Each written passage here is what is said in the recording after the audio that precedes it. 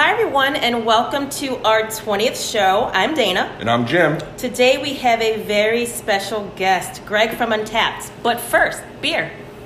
Today's beer is from Suarez Family Brewing, just up the Taconic State Parkway from us. They are located at somewhere. I didn't have the contact pulled up. They are located in Hudson, New York, 2278 U.S. Route 9, Hudson, New York. Once again, Suarez Family Brewing. We are tasting Small Talk, which we'll be doing on the podcast a little bit. Oh, wow. Getting to know Greg Avola from Untapped. If you are, well, first of all, let's taste the beer. Okay. Okay? It is a, very unorganized this morning. It is a Keller beer, or Zwickel beer. It comes in at 5.3% ABV. And I've been impressed by all the beers that Suarez has produced. I think they have a huge fan base down here in the Hudson Valley. They definitely are one of my favorites. So cheers, guys. Cheers, guys. Cheers. And officially, Greg, welcome to the podcast. Thank you very much. So I'm happy to be here. And obviously happy to Greg and Suarez because, like you said, one of my favorites. I remember when they first came on the scene. How long ago was that? It feels like it was yesterday. In the beer world, that's kind of how it always is. Yeah. But, you know, with their kind of approach to more pale ales and hop beer style drinks, which is my favorite, it's they are a refreshing change from very hop forward. It's not going to blow your hop brains out in terms of these things, but very, very mellow, very flavorful. Definitely a great drinkable beer. That's kind of what I would always say about Suarez. It's like there are a lot of IPAs out there that are really heavy and extremely ABV high, and I feel like every time I have a beer from these guys, it's totally drinkable and easy to drink. Yeah, there was definitely a trend going. Places saying, I want to be the hoppiest beer. I want to blow your taste buds out. I want to be the pine needliest one ever. And it was cool when it first started, and then it was like, I can't taste anything after I have the beer. Or like if you're having a meal with the beer, it's like, I can't taste my food. Exactly. So I'm glad that's kind of ebbed and relaxed a little bit. There's a whole following of people called Juice Boys that would Yes. chase those. But the juicier beers are Less hoppier.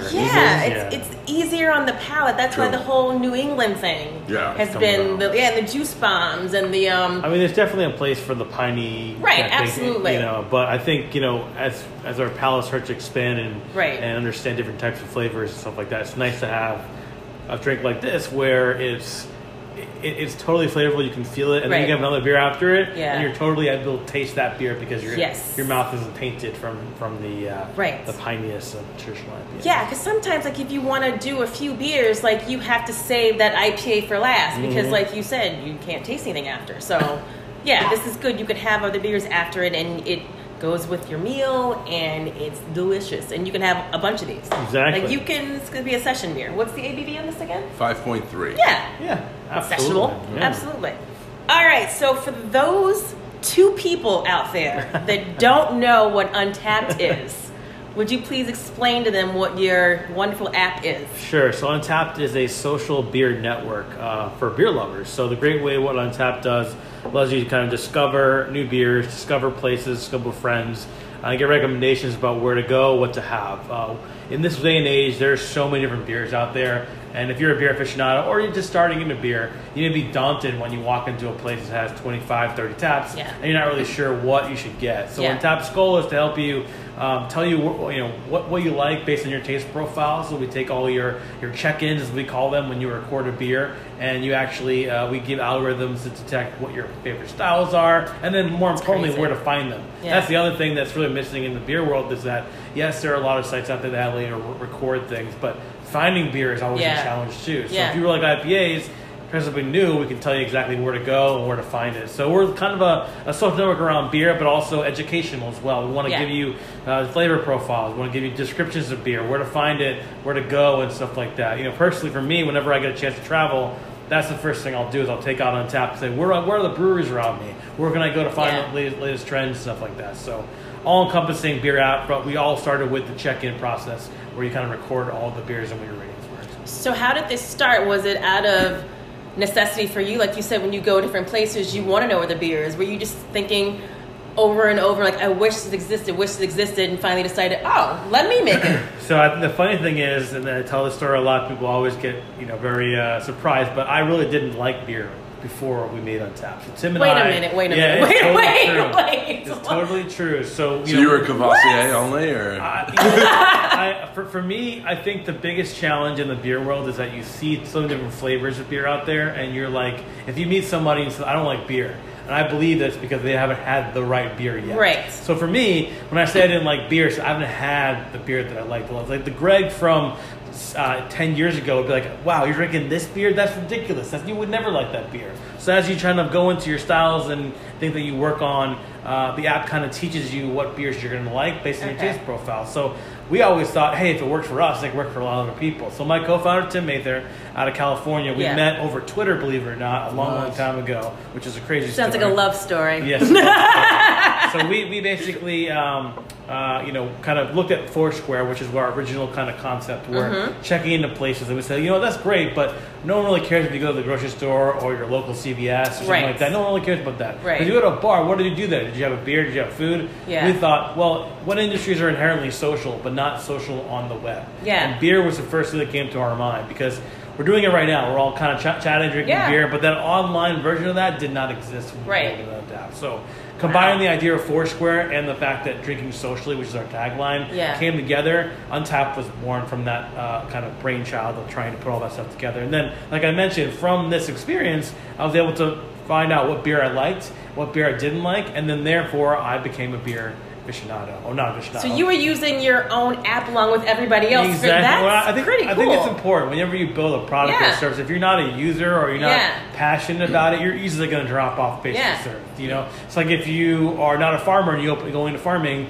you're not going to really put the passion and drive because you don't have it. So for me, it was a great opportunity to kind of learn more about beer, find out what I like. For example, Tim was checking into Fat Tire, and up until about 2 years in New York, we didn't have that here. Right. So I'm like, what is this beer? I've never heard of it before. Yeah. So those kind of discussions are what we try to kind of foster on the platform is kind of educational, people knowing what style guides and knowing what a sour beer is supposed to taste like and those different things. Yeah. And then ultimately recommending beers that you may like. That's the biggest challenge. Yeah.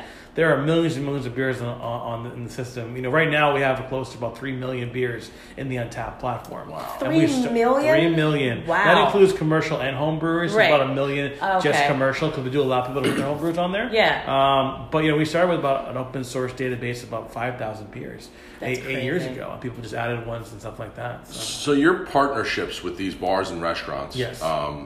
That's crucial to the app's functionality. Can you kind of dive into that a little bit? Yeah, so about 2016 in February, we launched something called Untapped for Business. And what that is it allows bars and restaurants to leverage the power of Untapped with our beer database, with your digital displays, as well as print menus and analytics, about basically showing live tap lists to people. The biggest problem that we have is, when I want to find a beer out there and I don't know if it's, I use algorithms, people checking in stuff. So, I've gone to bottle shares before at regular bottle shops, and we've checked in a lot of crazy stuff. But then that influences where to find that beer because, you're not going to find, Treehouse being sold at that bar, but maybe something brings it there. Right. So the algorithms have to detect those type of things before adding them to the fine beer. But adding this feature of live tap lists gives you, as a user, a real-time look of what's being served there, which is incredible. Being able to see real-time lists as well as subscribe to that bar. So, for example, you like your favorite bar down the street and they're on the platform, you can subscribe for updates. So when they put something new on draft,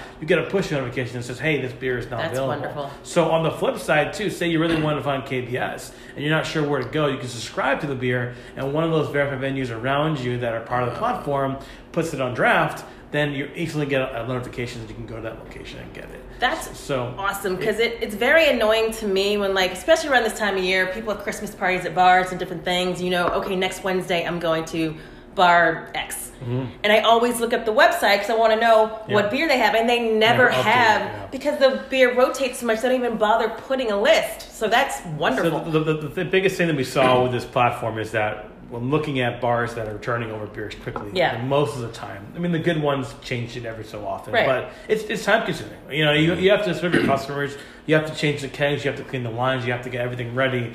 changing something on your website is the last thing you're going to think about when you have to serve customers in a room. Yeah. So we actually offer a mobile app as well for business customers. So on the go, they can just easily change their menu, and it gets populated to all different mediums. That is so helpful. So we have our website embed that people can put on the website. We have Facebook embed that goes to your Facebook page. Also goes to Untapped, as you know, and the notifications. So it makes it really simple and easy just to be able to do it once and kind of forget about it, and a really easy to use factor. You're probably already on your phone anyways, changing the music, lowering the lights, whatever you want to do. Click switch to the flip, and then you automatically can get it on the app as well. That's really genius, because there is a bar that I've worked at similar to this place. It would get really busy. You would kick a keg, change the keg, but have to go online, change it, and there's customers yelling at you. It's just, that is amazing. It's all about simple and ease of use. Yes. We want to make it, Untapped as the actual app that people use is geared toward ease of use. Very simple rating system, up to 1 to 5 with quarter stars. A very simple review system of having 140 characters. We don't want you to write a novel there. We want you to enjoy the beer and get back with your friends. So we want you to have that experience there. So we have the same process with our Untapped business platform, making it really easy to use and simple and fun. That's the whole point of it. If you guys do not have this app downloaded to your smartphone yet, go to your app store and look up Untapped, Untappd, Untappd. I have it on my phone. I am going to start using it a lot more. I'm so intrigued by all the different things that it can do. I'm sorry. What's next? Because I know that you guys just started this business platform aspect of it. Is there things that you can share? There's some things that you can't. When did totally you start understand. with the businesses? So we launched in February 1st of 2016, right. And that basically was the whole concept of being able to merge the two together, of the consumer and the business side. The app actually launched October 22nd, 2010. Right. Okay. So we've been around for about 8 years plus now. And you just celebrated your anniversary, right? Yes, October 22nd every year. It's like Untapped Day, as people have called it in the past. And I believe there was a party at the Beer Noggin. Yes, I've heard of that place yes, before. I have heard of it just a little bit. So we basically, we've always wanted to do the business platform, and it took us a little while to get there. We actually worked on Untapped part-time for about 5.5 years. Wow. So we did this on the side, kind of as a side project for a little while. And then back in 2016, we merged with a company called NextGlass. Mm-hmm. NextGlass is located out of Wilmington, North Carolina, which is about an hour and a half north of Myrtle Beach, South Carolina. Okay. People kind of know where that is. And from there, we were able to go full-time on the project, which is an awesome experience, to be able to work so hard on the side and then be able to work on it full-time. And because of the fact of the merging of the two teams together, Untapped Business was born, because we have more people to do the work now. Yeah. We have a sales team. We have almost 100 employees that work for Untapped. Oh my God, wow. So it's pretty crazy to see the vision of where we started from a 2-person perspective to a 100-person team. So 8 years ago, this was a side job. What was your main job before you worked on Untapped? I used to work for ABC News in the city. So I worked for the web team there. So I basically was responsible for doing everything to do with the abcnews.com website. So, my boss at the time, when I was looking for a job, he had interviewed me, and I remember sitting at his desk, and he turned his laptop around, and Untapped was on his laptop screen. It! And I'm like, he goes, "Did you build this?" I said, "Yes." He goes, "When can you start?" I mean, so it's like, he was really kind of enthralled by that. My boss is a big Untapped user, and that kind of helped me get that position from that perspective there. So it's pretty cool. That's pretty funny. Yeah, He's like, "This is you?" Yeah, exactly. All right, briefly, you said 10 years ago you weren't really the same type of craft beer drinker you are today.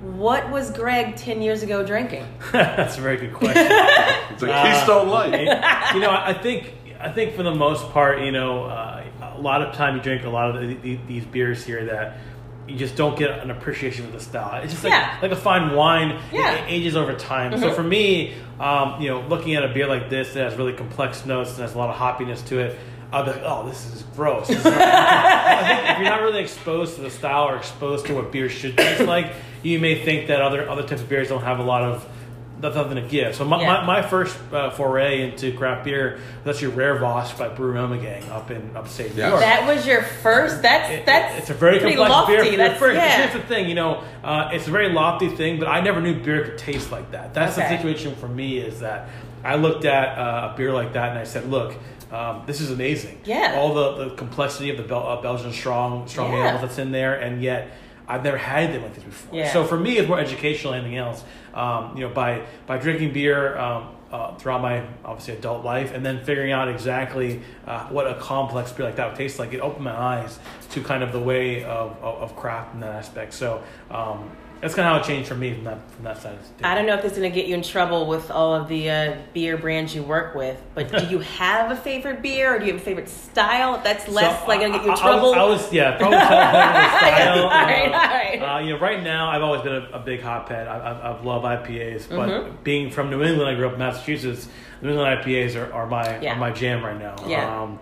If I can't see through it, it's a great beer. Yeah, so, it's like orange juice. Exactly. Perfect. So, I think that's a great alternative IPA, because traditionally, like we were talking before, IPAs are really hazy. Not hazy, but IPA, hoppier, pineier. Yeah. And a lot of people, and my wife doesn't really like it because of that particular hoppiness flavor. But foray into New England IPAs, which are more juicier, less on the hopper bitterness side. I think that expands people's palates to try different things. Absolutely. Who knows? Maybe you try New England IPAs, and then a week later you actually like IPAs. Yeah. So I think it's a great intermediate style for those who don't like really hoppy flavors. Right. I always tell people that, hey, they see IPA in the menu, they're like, oh, I don't like IPAs. I'm like, that's actually a New England IPA. Right. It's a little bit different than what you're used to. Give it a shot and see what you think. It's like your gateway. I mean, obviously Trilliums and Trials kind of put this into the population. Now everyone's kind of doing New England IPA, which is good. But I think for the most part, those are what people love now. It's the whole notion of like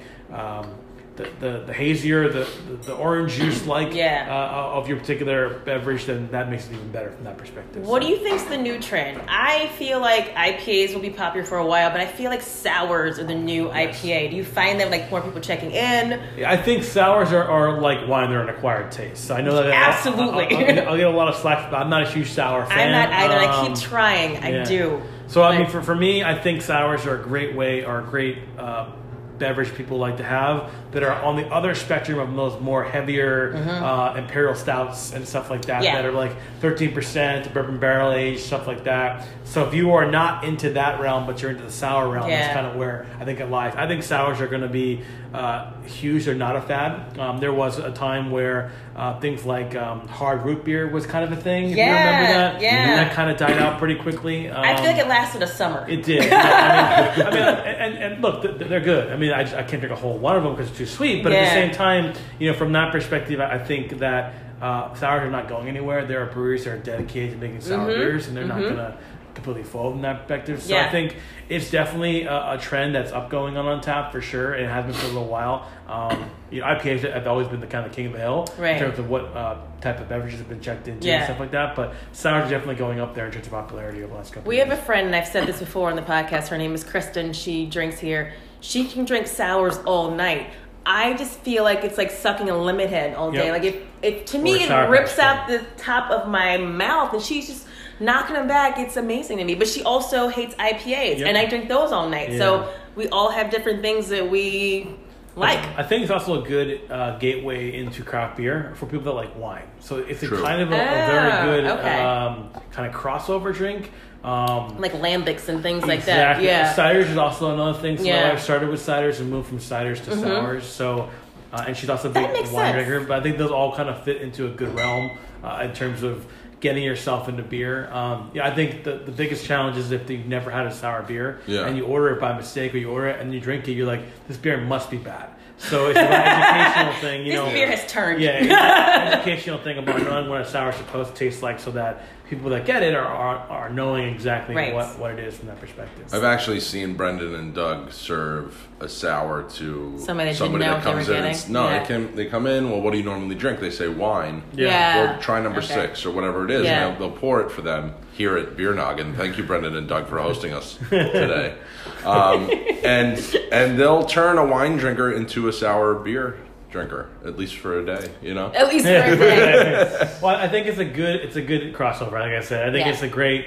If I came in here and I'm behind the bar or something like that, and someone says I like wine, I don't really like beer, I'd probably pick out a cider or a sour or something like that to get them started. Or a light lager is something that people might go to, but definitely not an IPA thrown in their face. No, that would be like, all right, I'm out the door in like 2 seconds. So it's like you want them to leave. Exactly. So I really like Grafts, which is surprising to me because I'm not a huge cider fan, nor am I a sour fan. But it's something about the mixture of the two I find to be delicious. Well, the good thing about them is that because the cider is gluten-free. So if people have celiac or something like that love sours, this is a great beverage to have because it has that kind of soury cider feel to it. I have a friend who lives in Philadelphia that unfortunately has celiac, and the worst part about that is that he became diagnosed after he had all these amazing beers. So he's had, I think that's probably the worst. He's missing. That's probably the worst in the world. If I unfortunately got diagnosed with that, I just want to never have had beer, so I never know what it tastes like. Right. But unfortunately, he was diagnosed midlife, so it's horrible. But he had Planet of the Younger, Planet of the Elder, all these amazing beers, and now he has to go try these gluten-free beers, which are not that great. But they're getting better. But those type of beverages are great because they're gluten-free. Yeah. They're amazing, and they have that sourness feel to it. Yeah, which you don't get very often in sours. I mean, in ciders. Yeah. It's either a traditional, like more of an apple kind of cider in a sense, where pear super sweet light. To me. Oh, I can't deal with those. Another one interesting that's kind of in the hybrid range is Recordling, which is a kind of almost like a spitzer, but not really. It's more of a cider, and they do like key lime. It's very, very good. It's light and refreshing. Super sweet though? That's the thing. It depends on the type. They have all different types in there. Some are actually more sweet than others, but like their traditional like raspberry lime is more like almost like a hard seltzer, but it's a cider. Sounds refreshing. It's definitely very refreshing. And who is that? Yeah. Recorderling is Recorderling. Okay. I was gonna say where can we find it, but we'll go on Tapped and find out. So plug. Is there another cidery that does ciders and sours like Grafts, or is it just Grafts? I feel like they have that lot in the market, which is genius. There is one in Chicago. I forget the name of it, and I have to look it up. But I think they do very similar ones like that, where it's like a sour, cidery kind of thing. Yeah. But I think for the most part, when I first saw them here in the New York area, I was like, wow, this is phenomenal. For me, it's not different than my style of drink per se, but I definitely understand the need for it. Yes. Considering for celiacs or gluten-free or something like that, that's a great opportunity for them. There's so much flavor in those. They're so good. I have another question that might get you in trouble. If you don't want to answer, then don't answer. It's holiday time, so Jim and I did our Christmas extravaganza last episode. What are your thoughts on Christmas beer? I'll start first, so maybe this will help you not get in trouble. I always have one around this time, just because, like I said, 'tis the season when we did their show. But I always forget. Like, it's just so, like, I'm sucking a pie with so much nutmeg and coriander and I'll have the first sip, I'm like, oh, it's festive. And at the third sip, I'm like, why did I do this? Yeah. So I've never found one that was good. Is there a good one? For me, I feel like Christmas beers are kind of like spring seasonals. People forget them very frequently. Like, you have summer seasonal beers that are way more on the top of your mind from that perspective. But when it comes to winter style beers, like, you think about it, it's like Sam Adams Winter Lager. They just comes to your mind. That's everywhere where you see that. Yeah. But for me, Blue Point had their winter. Exactly. So I think for me, like, the big one that I've seen a lot of is the Anchor Brewing Company makes like Merry Christmas and Happy New Year every year, which is really good. That's a really good one. For me, I'm not a huge fan of winter warmers or that kind of style of beverage, but there are a lot of ones out there. Bell's makes one, Christmas Ale, Breckenridge does as well, and they make some really good ones as well. It's not my traditional style of beverage they'll take. I feel like when I drink one of those, I should like get into like a warm by the fire, like kind of thing, and around the New England area, that's definitely something that you would do. But if you're in California, it's probably going to be very warm. You don't have to do that anyways. So I grew up in Louisiana. Yeah, like this wouldn't. We're looking at snow right now, guys. This does not happen in Louisiana. So I think for the most part, those are probably some good ones there.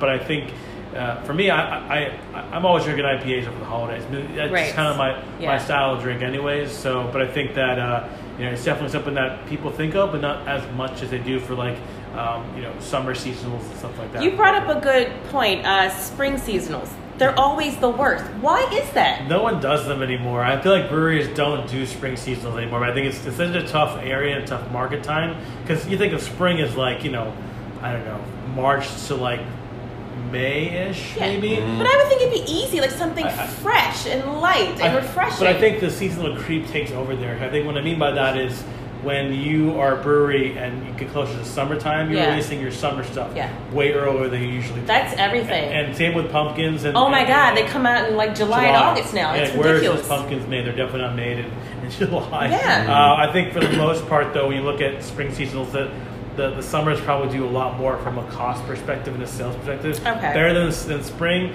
So they'll probably push. For example, Sam Adams Summer Ale will probably push into April. Yeah. Even though it's really not traditionally summer, but they can elongate that from what we call seasonal that creep. Makes sense. But not a lot of breweries do it just because of the fact that they rather do more summery style beverages. That totally makes sense. But, again, there's not a lot out there that I can even think off the top of my head. Yeah. Over the years, they just started to not do the much they do. So. All right. Good point about pumpkins.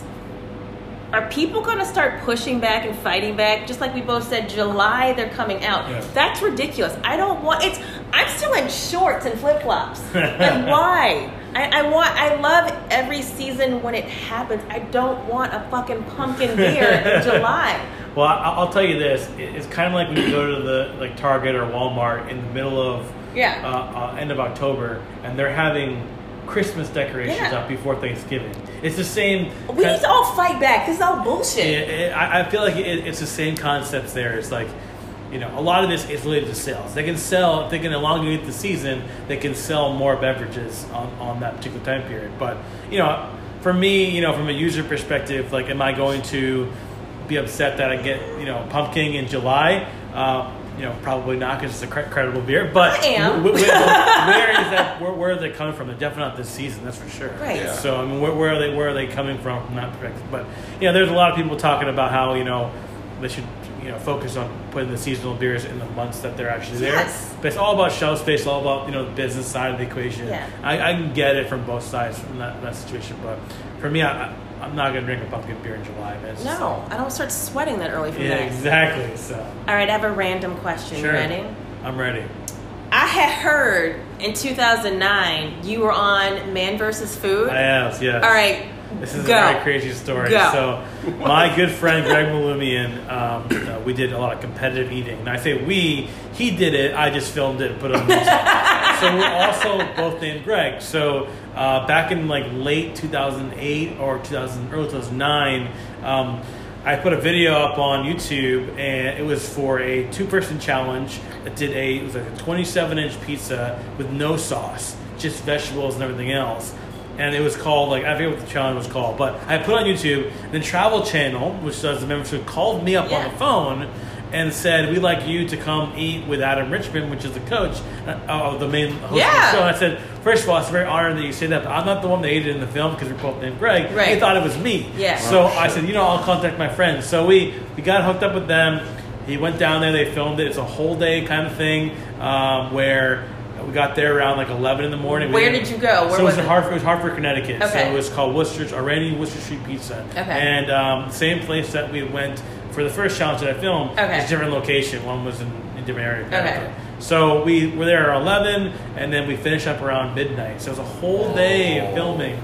Are you eating this whole time? No, I wasn't eating. Okay. So they would basically go in the kitchen. If you ever watch the show, we love the show. Yeah, so basically in the beginning, he'd go see how it's made. Right. And other parts, they do a whole thing on different parts of the state. Yeah. So they'd go and film how the pie was made. They'd film interviews with Greg, my buddy, the owner, stuff like that. Yeah. And then finally around I would say 8 or 9 o'clock at night, they actually sat down and ate.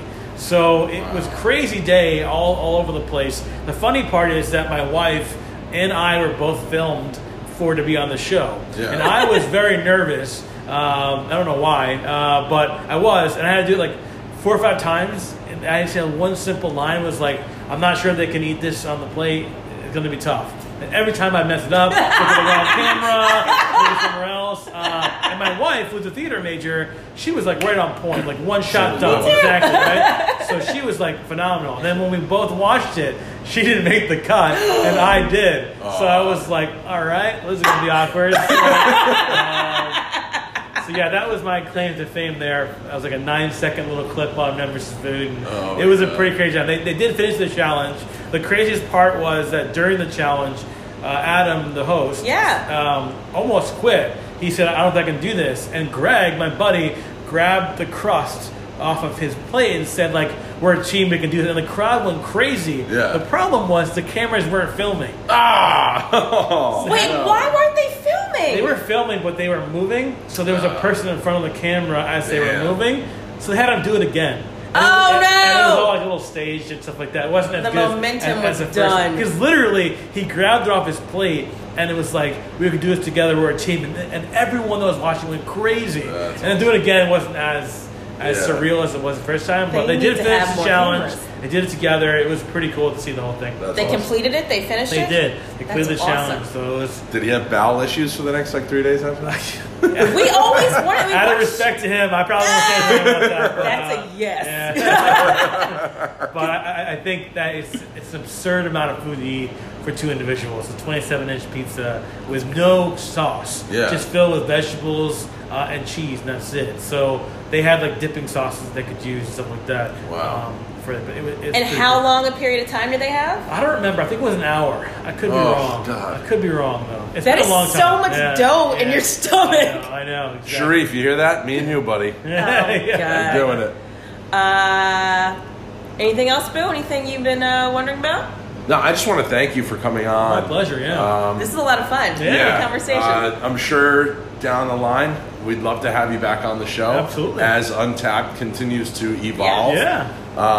In a very good way. I always see people here at Beer Noggin pulling out their phone when they're trying a new beer and logging it into your app. So it's like, and I'm sure you've been out amongst your travels and you see this happen in front of you and you're like, that's also a real experience for me personally. Untapped is obviously a very close thing to my life as being part of it so long, but the greatest reward I get from an individual is seeing someone that I do not know check into a beer at a bar that I've been at. That yellow glow off the top of the screen. That's awesome. It's a pretty cool experience. It's something that motivates me to keep working hard every day to get this to be the best it can be, and we're so thankful for all the support from you guys and everybody else as we build it. So one last question. Sure. Amongst your travels, right? When you go into a bar and you order a beer and you put it into your own Untapped. Are you able to write that off?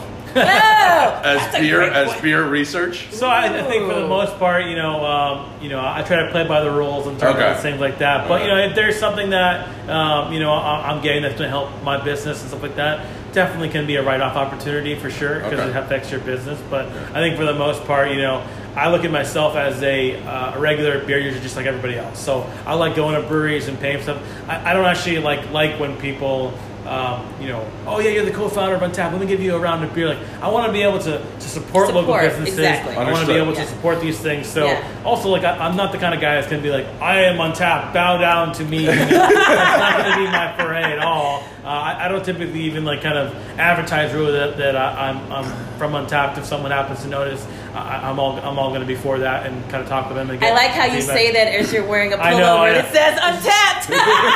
It's like Christmas presents for the company. It's awesome. Everyone got these. Actually, it's really nice. So Greg's wearing a North Face pullover with the Untapped logo. It's pretty sweet. Yeah, it's pretty awesome. Yeah, we should sell those. Yeah. Do you sell swag at all? We do. Yeah, we have a swag store at store.untapped.com. And we have all sorts of stuff on there. We just actually did a partnership with Growler Works. They do a kind of stainless steel growler with a pressurized sensor. So you can fill it up, and you can keep it there in your refrigerator and still have good beer. I've seen those. Those are nice. So it's actually branded Untapped. So the tap panel says Untapped on there. It's in the store. We do like water Christmas bottles. Gifts. Yes. They're really, really cool stuff in the store to do that. But like I said, when I'm at places, I try to just be low key, enjoy beer like everybody else. But I love talking with users. It's my favorite part of my job. We were at GABF this year. We got a chance to talk to a lot of people about what we want to do and what we want to improve. When it comes down to it, Untapped is for the people. We're really big on user feedback, user appreciation. You know, a lot of companies will say, you know, users are important. Yeah, they're important. No, they are very important. Everything we do, we think about how it affects the user and how they'll affect the community and the experience. And so it's really important to us to kind of facilitate that feedback and make it happen. So awesome. This is so nice. Thank you again. My pleasure. Happy to be here. Amazing. If you guys are listening and would like to support us and help us to continue to go out and drink beer and tell you about it, please go to our site, anchor.fm/butfirstbeer, anchor.fm/butfirstbeer. And if you're thirsty for more, please subscribe to our podcast. Where can they find us?